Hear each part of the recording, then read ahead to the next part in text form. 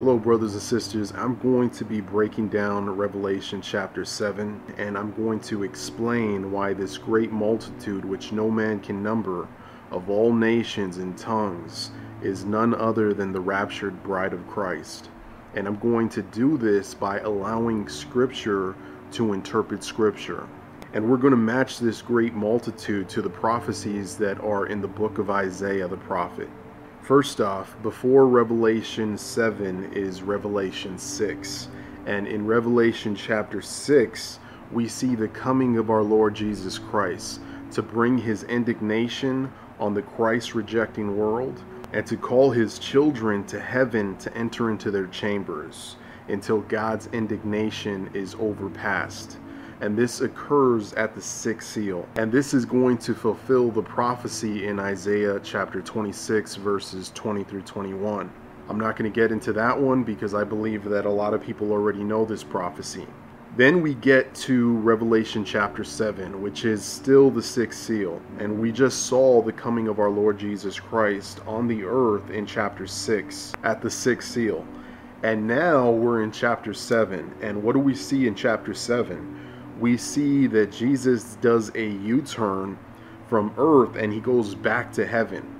And now there's suddenly a great multitude from every nation, every language, and every tongue that are standing before the throne of God and giving thanks and praise with palm branches in their hands. So for the first time ever, this great multitude is beholding the glory of the Lord.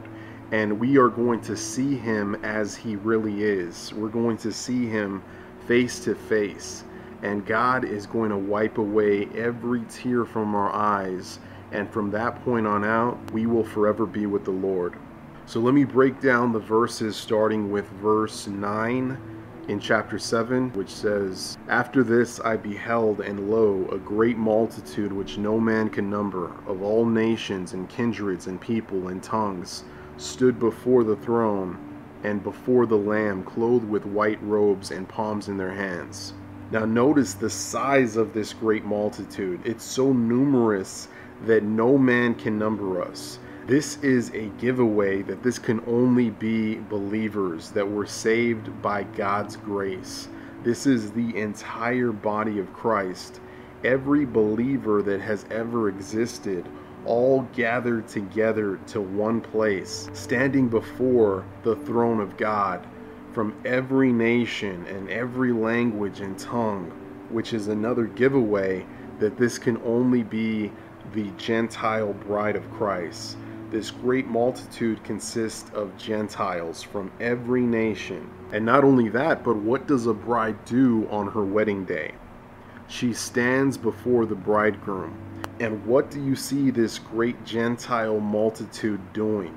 They are standing before the throne of God and before the Lamb, and they're clothed in white robes, as a bride is dressed in white on her wedding day.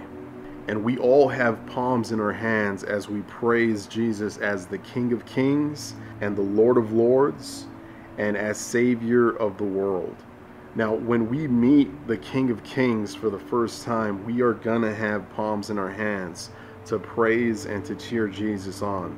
Just as the Jews took palms to greet Jesus when he rode through Jerusalem on a donkey as the King of Israel. And if you remember, Jesus said that you will not see me again until you say, "Blessed is he who comes in the name of the Lord." And what were the Jews doing when they were saying, "Blessed is he who comes in the name of the Lord"? They were all holding palm branches in their hands, and they were praising the Lord, and they were quoting this exact same phrase, saying, "Blessed is he that cometh in the name of the Lord." This is an exact parallel to what we're going to be doing the next time that we see Jesus in heaven at the sixth seal rapture. We all are going to have palms in our hands, and I bet you that we are going to be saying, "Hosanna, blessed is he who comes in the name of the Lord." It's just another interesting connection. Then verse 10 says, "And cried with a loud voice, saying, Salvation to our God, which sitteth upon the throne, and unto the Lamb." Now notice that we are crying with a loud voice. salvation to our God, which sitteth upon the throne, and unto the Lamb. Why are we saying this? Because we just received the promised salvation. And this will fulfill Isaiah 25 verses 6 through 9 that says, "And in this mountain shall the Lord of hosts make unto all people a feast of fat things, a feast of wines on the lees, of fat things of marrow, of wines on the lees well refined." Here the Lord is talking about the wedding feast that will take place on Mount Zion, which is above in heaven. Then verse 7 says, "And he will destroy in this mountain the face of the covering cast over all people, and the veil that is spread over all nations." Okay, so here we see the veil of the Gentile bride from all nations being removed for the very first time, as a bridegroom removes the veil off of his bride on their wedding day. Then verse 8 says, "And he will swallow up death in victory, and the Lord God will wipe away tears from all faces, and the rebuke of his people shall he take away from off all the earth. The Lord hath spoken it." So wow, this verse here is amazing, and this is actually 100% proof here that this is the rapture at the sixth seal. Because when is death swallowed up in victory? We know this from the New Testament. It's in 1 Corinthians chapter 15 verse 54, and it happens at the rapture, when this corruptible shall have put on incorruption, and this mortal shall have put on immortality. Then shall be brought to pass the saying that is written, "Death is swallowed up in victory." And we know that this event happens at the rapture, for then we shall all be changed. And one last thing that connects this prophecy in Isaiah 25 to the sixth seal rapture in Revelation chapter 7 is the fact that God is wiping away all the tears from our faces. And we see this exact event happening in Revelation chapter 7. So this prophecy confirms that we are changed from corruption to incorruption, and God wipes away all of our tears at the sixth seal rapture in Revelation chapter 7, thus proving that this great multitude here is the raptured Gentile bride. Then verse 9 says, "And it shall be said in that day, Lo, this is our God. We have waited for him, and he will save us. This is the Lord. We have waited for him. We will be glad and rejoice in his salvation." Wow, this prophecy here is going to be fulfilled at the sixth seal rapture. And if you notice, we see that this great multitude in heaven that is glad, and they're crying out with a loud voice, "Salvation to our God, which sitteth upon the throne, and unto the Lamb." And they're rejoicing in heaven, and they're giving praise with palm branches in their hands. And if you notice, it says that we have waited for him, and he will save us. This is the Lord. We have waited for him. We will be glad, and we're going to rejoice in his salvation. And this is exactly what we see this great multitude doing in Revelation chapter 7. This is proof that we are raptured at the sixth seal and not before. This is going to fulfill the prophecy of Isaiah 25 verses 6 through 9 about the wedding feast of the Gentile bride from all nations. Okay, so back to Revelation chapter 7, starting at verse 11, it says, "And all the angels stood round about the throne, and about the elders and the four beasts, and fell before the throne on their faces and worshipped God." Notice that the elders are a distinct group, and they're not referred to as a great multitude from all nations and tongues and languages. And the reason for this is because the 24 elders are not the church. That is a false interpretation. When the Bible tells you they are 24 elders, it is being literal. There is no need for interpretation. 24 elders means 24 elders. It's quite simple. But pre-trib folks are always trying to twist scripture to say what they want it to say, instead of what the Bible actually says. The 24 elders is just a fine example, and there's many others. but I'm not going to get into that today. Then verses 12 through 13 says, saying, Amen, blessing and glory and wisdom and thanksgiving and honor and power and might be unto our God forever and ever. Amen. And one of the elders answered, saying unto me, What are these which are arrayed in white robes, and whence came they? The elder is saying here, where did this great multitude arrayed in white robes come from? And he is saying this because they just suddenly appeared in heaven out of nowhere, as they were just harpazoed or caught up to God's throne in a twinkling of an eye, which is more proof that this is the rapture. Then verse 14 says, And I said unto him, Sir, thou knowest. And he said to me, These are they which came out of great tribulation. They have washed their robes and made them white in the blood of the Lamb. So we, the elect, were just snatched out of the great tribulation. Why? Because the great tribulation is the time of Jacob's trouble, but we are saved out of it. It's the time of God's wrath, and we are not appointed to it.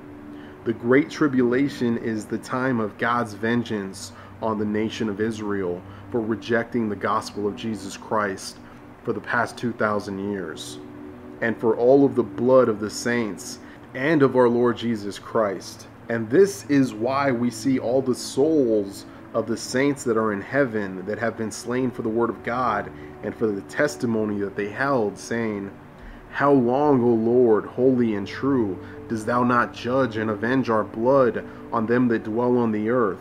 And we know that they say this at the fifth seal. So just taking this apart really quick, the first thing that we notice is that God has not judged the wicked yet. And number two, God has not yet begun the days of vengeance on them that dwell on the earth. And the third thing is that they are all still souls. They have not yet received their glorified bodies.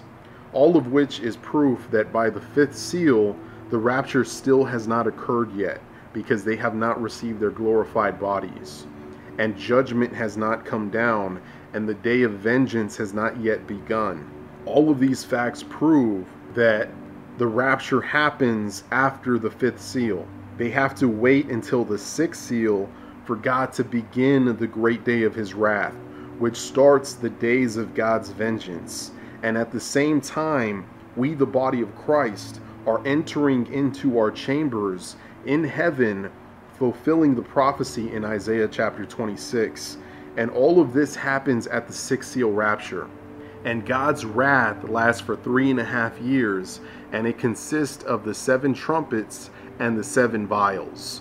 The first 5 seals are not God's wrath. Okay, you can see this because the first 5 seals are not supernatural.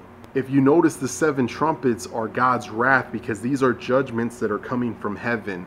The angels are sounding the trumpet from heaven, and the supernatural wrath of God is coming down on the earth. You don't see this with the seals. The seals just consist of things that we see every day. There's been famines, there's been wars and rumors of wars. All of these things have occurred for the past 2,000 years. However, God has not yet intervened, and God does not intervene until the 6th seal. That's when God's wrath begins. And this is the first time that we see the coming of our Lord Jesus Christ is at the 6th seal. And not only that, but the fact that this multitude has washed their robes and made them white in the blood of the Lamb is very significant. And the reason for this is because in Exodus chapter 19, which is a foreshadow of the rapture, God tells Moses to warn this great multitude to be ready against the 3rd day. For the 3rd day, the Lord is going to come down in the sight of all of the people. Okay, and this is a foreshadow that after 2,000 years of the church age, on the 3rd day, the Lord is going to come down in the sight of all of the people, and he's going to rapture those that have washed their robes. Okay, because he also tells Moses, a part of being ready is to wash your robes. And God told Moses to sanctify the people today and tomorrow for 2 days and let them wash their clothes, and to be ready against the 3rd day. For the 3rd day, the Lord is going to come down in the sight of all the people. Okay, so this foreshadows the rapture. After 2 days, then the Lord is going to revive us, and then we're going to live in his sight. That's the prophecy in Hosea chapter 6, verse 2. And we see the same thing here in Exodus 19. And it all speaks of the third day is when the Lord is going to come down in the sight of all of the people. And that's literally 2,000 years from the cross, which was the year 4000. So the people that are ready against the third day are those that have washed their robes and made them white in the blood of the Lamb. And that is by believing on the gospel of Jesus Christ. That is by putting your faith in the finished work of Jesus on the cross, on his death, his burial, and his resurrection on the third day. Those that believe in this good news that their sin debt has been paid for by the Son of God, that gave his life for our sins. These are those that are ready for the third day. Because on the third day, the Lord is going to come down in the sight of all of the people. And those that have washed their robes are going to be the ones that are ready to be raptured and to be taken out of the great tribulation. And we see this great multitude here in Revelation chapter 7. And it says here that not only have they came out of great tribulation, but they have washed their robes and they made them white in the blood of the Lamb. Okay, and this is the reason why they're taken out of the great tribulation. This foreshadows Exodus 19, which is the rapture of the church. So what I say to you all is, be ready against the third day, because on the third day, that is when we are going to be raptured. That is when the Lord is going to come down in the sight of all the people. This is not a secret rapture. Okay, the pre-trib folks will tell you that we're just going to suddenly disappear, and that is false. There is no secret rapture. When the Lord comes, at the coming of our Lord Jesus Christ, every eye is going to see him. This is going to be a major event. There's going to be cosmic disturbances in the heavens. Okay, the sun is going to turn dark. The moon is going to turn to blood. The stars are going to fall to the earth. It's going to be a major event and nobody's going to miss it. Okay, so there is no secret rapture. That is false doctrine. When the Lord comes, he's going to come at the sixth seal. And we see everything that happens at the sixth seal. There's a great earthquake. The sun is darkened. The moon turns to blood. The stars fall to the earth. And then the Lord appears in the sight of all of the people. And you see people on the earth, they're hiding in the rocks and in the caves, and they're throwing their gold and their silver into the streets because the great day of his wrath has come. And who's going to be able to stand? I'll tell you who's going to be able to stand. It's the bride of Christ that is standing before the throne of God in heaven in Revelation chapter 7, which is still the sixth seal. And this great multitude is the raptured bride of Christ. Then verse 15 says, "Therefore are they before the throne of God, and serve him day and night in his temple, and he that sitteth on the throne shall dwell among them." So this verse here tells us that this great multitude is a kingdom of priests. And we know this because it says that we will serve God day and night in his temple, and God will dwell among us. Only priests can serve God in his temple, which is just more proof that this great multitude is us, the church, which has been set apart to be a kingdom of priests unto our God and a holy nation. They shall hunger no more, neither thirst any more, neither shall the sun light on them, nor any heat. And this verse fulfills another prophecy in Isaiah chapter 49, verses 8 through 16, that says, "Thus saith the Lord, in an acceptable time have I heard thee, and in the day of salvation have I helped thee.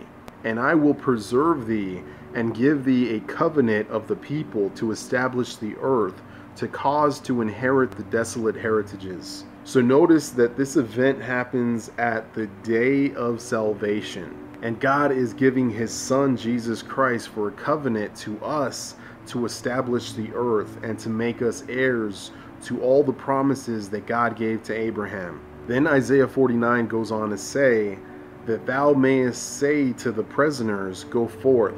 To them that are in darkness, show yourselves. They shall feed in the ways, and their pastures shall be in all high places. They shall not hunger nor thirst, neither shall the heat nor sun smite them. For he that hath mercy on them shall lead them, even by the springs of water shall he guide them. Notice, this is an exact quote from Revelation chapter 7 about not hungering anymore, neither thirsting anymore, and the Lord leading us to springs of living water. These are the promises that are being given to this blessed great multitude that is from every nation, every language, and every tongue, that is so numerous that no man can number us, which is us. It's God's children. Then it goes on to say, and I will make all my mountains a way, and my highways shall be exalted. You see, God is going to flip everything. The poor are going to be blessed, and in God's kingdom, they will be rich. This is going to be the greatest transfer of wealth ever. And the rich of the earth that were not saved are going to be casting their gold and their silver in the streets. And the poor that were saved are going to be exalted into God's kingdom, where the streets are made of gold. Back to Isaiah chapter 49.